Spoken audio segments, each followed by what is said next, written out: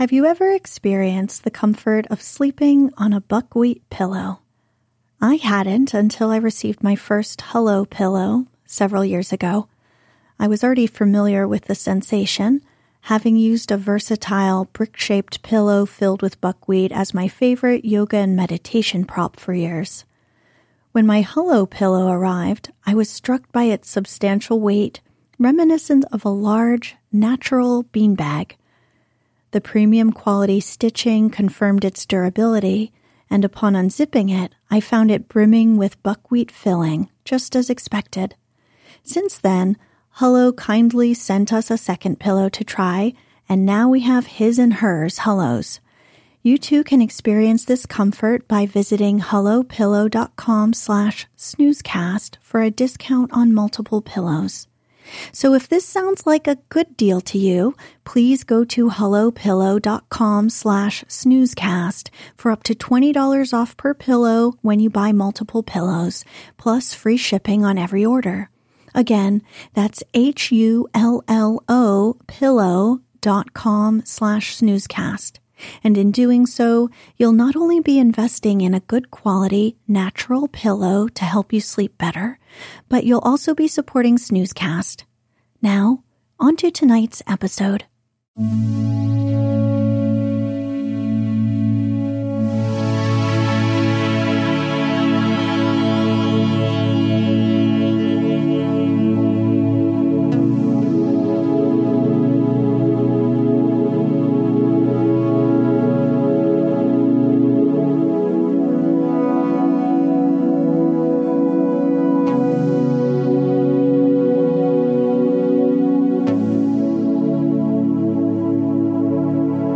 Welcome to Snoozecast, the podcast designed to help you fall asleep.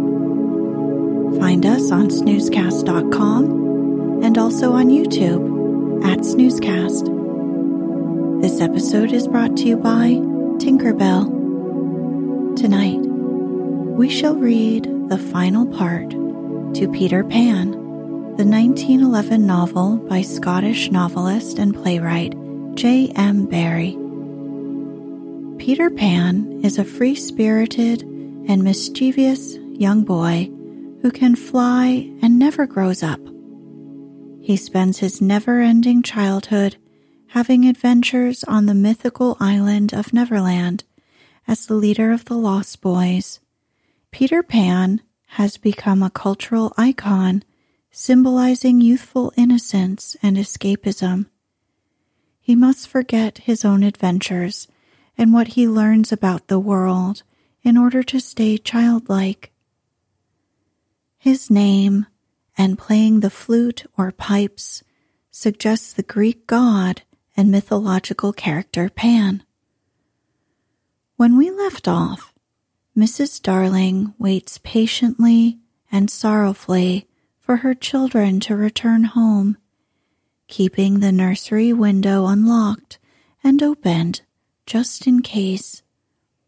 Peter and Tinkerbell arrive with a devious plan to secretly close and lock the window. But at the last minute, Peter has a change of heart. The Darling children then fly home to their parents. Afterwards, the 6 lost boys make their appearance and ask if they can be adopted as well.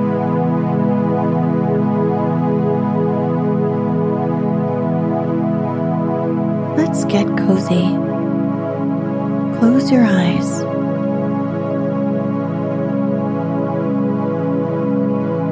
Relax your body into the softness of your bed.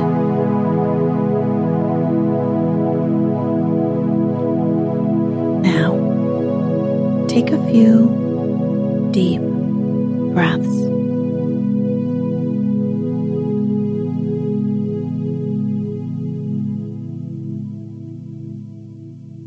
Chapter 27. When Wendy Grew Up. I hope you want to know what became of the other boys. They were waiting below to give Wendy time to explain about them. and when they had counted 500, they went up. They said nothing, but their eyes asked her to have them. Of course, Mrs. Darling said at once that she would have them. "Follow the leader," Mr. Darling cried gaily. "Hoopla!" He went off dancing through the house, and they all cried hoopla, dancing after him, and they all fitted in. As for Peter, he saw Wendy once again before he flew away, outside her window. "Hello, Wendy. Goodbye," he said. "Oh, dear, are you going away?" "Yes." Mrs. Darling came to the window, for at present she was keeping a sharp eye on Wendy. She told Peter that she had adopted all the other boys and would like to adopt him also. "I don't want to go to school and learn solemn things," he told her passionately. "Keep back, lady. No one is going to catch me and make me a man." "But where are you going to live?" asked Wendy. "In a fairy house in the trees with Tink. Wendy, come with me to the little house." "May I, Mummy?" "Certainly not. I have got you home again, and I mean to keep you." "But he does so need a mother." "So do you, my love." "Well, all right," Peter said, as if he had asked her from politeness merely. But Mrs. Darling saw his mouth twitch, and she made this handsome offer: to let Wendy go to him for a week every year to do his spring cleaning. This promise sent Peter away quite happily again. He had no sense of time, and was so full of adventures that all I have told you about him is only a halfpenny worth of them. I suppose it was because Wendy knew this, that her last words to him were these rather plaintive ones. "You won't forget me, Peter, will you, before spring cleaning time comes?" Of course, Peter promised, and then he flew away. Time passed, and they all settled into their routines. Little Michael believed longer than the other boys, though they jeered at him for it. So he was with Wendy when Peter came for her at the end of the first year. She flew away with Peter in the frock she had woven from leaves and berries in the Neverland, and her one fear was that he might notice how short it had become. But he never noticed. He had so much to say about himself. She had looked forward to thrilling talks with him about old times, but new adventures had crowded the old ones from his mind. "Who is Captain Hook?" he asked with interest when she spoke of the arch-enemy. "Don't you remember?" she asked, amazed. "How you killed him and saved all our lives?" "I forget them after I kill them," he replied carelessly. When she expressed a doubtful hope that Tinker Bell would be glad to see her, he said, "Who is Tinker Bell?" "Oh, Peter," she said, shocked. But even when she explained, he could not remember. There are such a lot of them, he said. I expect she is no more. I expect he was right, for fairies don't live long, but they are so little that a short time seems a good while to them. Wendy was pained, too, to find that the past year was but as yesterday to Peter. It had seemed such a long year of waiting to her. But he was exactly as fascinating as ever, and they had a lovely spring cleaning in the little house on the treetops. Next year, he did not come for her. She waited in a new frock because the old one simply would not meet, but he never came. Perhaps he is ill, Michael said. You know he is never ill. Michael came close to her and whispered, with a shiver, Perhaps there is no such person, Wendy. And then Wendy would have cried if Michael had not been crying. Peter came next spring cleaning, and the strange thing was that he never knew he had missed a year. That was the last time the girl Wendy ever saw him. For a little longer she tried, for his sake, not to have growing pains. And she felt she was untrue to him when she got a prize for general knowledge. But the years came and went without bringing the careless boy.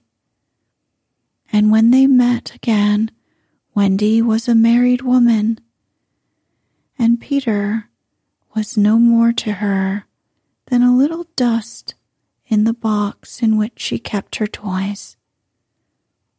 Wendy was grown up. You need not be sorry for her. She was one of the kind that likes to grow up. In the end, she grew up of her own free will a day quicker than other girls. All the boys were grown up and done for by this time, so it is scarcely worthwhile saying anything more about them. You may see the twins and Nibs and Curly going any day to an office, each carrying a little bag and an umbrella. Michael is an engine driver. Slightly married a lady of title, and so he became a lord. You see that judge in a wig coming out of that iron door? That used to be Toodles. The bearded man who doesn't know any story to tell his children was once John. Wendy was married in white with a pink sash. It is strange to think that Peter did not alight in the church and forbid the banns. Years rolled on again, and Wendy had a daughter. This ought not to be written in ink, but in a golden splash. She was called Jane, and always had an odd, inquiring look, as if from the moment she arrived on the mainland, she wanted to ask questions. When she was old enough to ask them, they were mostly about Peter Pan. She loved to hear of Peter, and Wendy told her all she could remember in the very nursery from which the famous flight had taken place. It was Jane's nursery now, for her father had bought it at the 3% from Wendy's father, who was no longer fond of stairs. There were only 2 beds in the nursery now, Jane's and her nurse's. Once a week, Jane's nurse had her evening off, and then it was Wendy's part to put Jane to bed. That was a time for stories. It was Jane's invention to raise the sheet over her mother's head and her own, thus making a tent, and in the awful darkness to whisper, "What do we see now?" "I don't think I see anything tonight," says Wendy, with a feeling that if Nana were here, she would object to further conversation. "Yes, you do," says Jane. "You see when you were a little girl." "That is a long time ago, sweetheart," says Wendy. "Ah me, how time flies." "Does it fly?" asked the artful child. "The way you flew when you were a little girl?" "The way I flew? Do you know, Jane, I sometimes wonder whether I ever really did fly." "Yes, you did." "The dear old days when I could fly." "Why can't you fly now, Mother?" "Because I am grown up, dearest. When people grow up, they forget the way." "Why do they forget the way?" "Because they are no longer happy and heartless. It is only the happy and innocent and heartless who can fly." "What is happy and innocent and heartless? I do wish I were happy and innocent and heartless." Or perhaps Wendy admits she does see something. "I do believe," she says, "that it is this nursery." "I do believe it is," says Jane. "Go on." They are now embarked on the great adventure of the night when Peter flew in looking for his shadow. "The foolish fellow," says Wendy, "tried to stick it on with soap, and when he could not, he cried, and that woke me, and I sewed it on for him." "You've missed a bit," interrupts Jane, who now knows the story better than her mother. "When you saw him sitting on the floor crying, what did you say?" "I sat up in bed and I said, 'Boy, why are you crying?'" "Yes, that was it," says Jane with a big breath. "And then he flew us all away to the Neverland, and the fairies, and the pirates, and the mermaid's lagoon, and the home under the ground, and the little house." "Yes, which did you like best of all?" "I think I liked the home under the ground best of all." "Yes, so do I. What was the last thing Peter ever said to you?" "The last thing he ever said to me was, 'Just always be waiting for me, and then some night you will hear me crowing.'" "Yes." "But alas, he forgot all about me." Wendy said it with a smile. She was as grown up as that. What did his crow sound like? Jane asked one evening. It was like this, Wendy said, trying to imitate Peter's crow.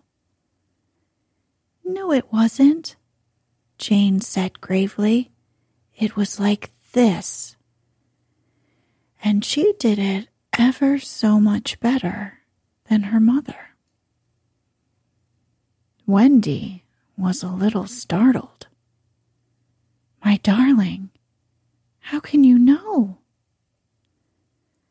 I often hear it when I'm sleeping, Jane said. Ah, yes. Many girls hear it when they are sleeping, but I was the only one who heard it awake. Lucky you, said Jane. And then one night came the tragedy. It was the spring of the year, and the story had been told for the night, and Jane was now asleep in her bed. Wendy was sitting on the floor, very close to the fire, so as to see to darn, for there was no other light in the nursery. And while she sat darning, she heard a crow. Then the window blew open as of old, and Peter dropped in on the floor. He was exactly the same as ever, and Wendy saw at once that he still had all his first teeth. He was a little boy, and she was grown up. She huddled by the fire, not daring to move, helpless, a big woman. Hello, Wendy, he said, not noticing any difference, for he was thinking chiefly of himself, and in the dim light, her white dress might have been the nightgown in which he had seen her first. Hello, Peter, she replied faintly. Something inside of her was crying, Woman, woman, let me go. Hello, where's John? He asked, suddenly missing the third bed. John is not here now, she gasped. Is Michael asleep? He asked, with a careless glance at Jane. Yes, she answered, and now she felt that she was untrue to Jane as well as to Peter. That is not Michael, she said quickly, lest a judgment should fall on her. Peter looked. Hello, is it a new one? Yes. Boy or girl? Girl. Now surely he would understand, but not a bit of it. Peter, she said, faltering, are you expecting me to fly away with you? Of course. That is why I've come. He added a little sternly, have you forgotten that this is spring cleaning time? She knew it was useless to say that he had let many spring cleaning times pass. I can't come, she said apologetically. I have forgotten how to fly. I'll soon teach you again. Oh, Peter, don't waste the fairy dust on me. She had risen, and now at last A fear assailed him. "What is it?" he cried. "I will turn up the light," she said, "and then you can see for yourself." For almost the only time in his life that I know of, Peter was afraid. "Don't turn up the light," he cried. She let her hands play in the hair of the tragic boy. She was not a little girl heartbroken about him. She was a grown woman smiling at it all, but they were wet-eyed smiles. Then she turned up the light, and Peter saw. He gave a cry, and when the tall, beautiful creature stooped to lift him in her arms, he drew back sharply. "What is it?" he cried again. She had to tell him. "I am old, Peter. I am ever so much more than 20. I grew up long ago." "You promised not to." "I couldn't help it. I'm a married woman, Peter." "No, you're not." "Yes, and the little girl in the bed is my baby." "No, she's not." But he supposed she was, and he took a step towards the sleeping child with his dagger upraised. Of course he did not strike. He sat down on the floor instead and sobbed. And Wendy did not know how to comfort him, though she could have done it so easily once. She was only a woman now, and she ran out of the room to try to think. Peter continued to cry, and soon his sobs woke Jane.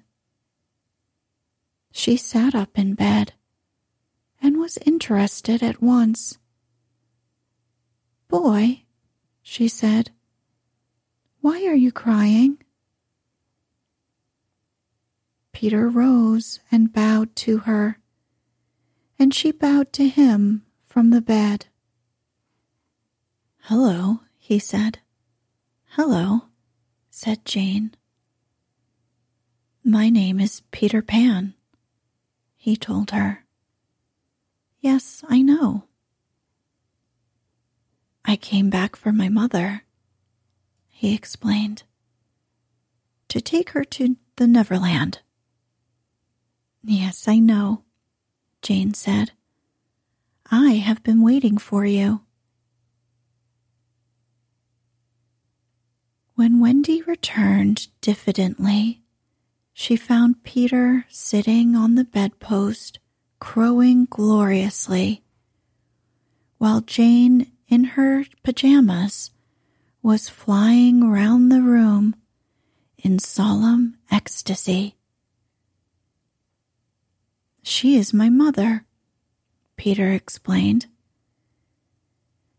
And Jane descended and stood by his side, with the look in her face that he liked to see on ladies when they gazed at him.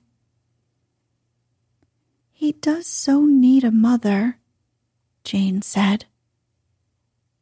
"Yes, I know," Wendy admitted rather forlornly. "No one knows it so well as I." "Goodbye," said Peter to Wendy, and he rose in the air, and the shameless Jane rose with him. It was already her easiest way of moving about. Wendy rushed to the window No, no, she cried. It is just for spring cleaning time, Jane said. He wants me always to do his spring cleaning. If only I could go with you, Wendy sighed. You see, you can't fly, said Jane. Of course, in the end, Wendy let them fly away together.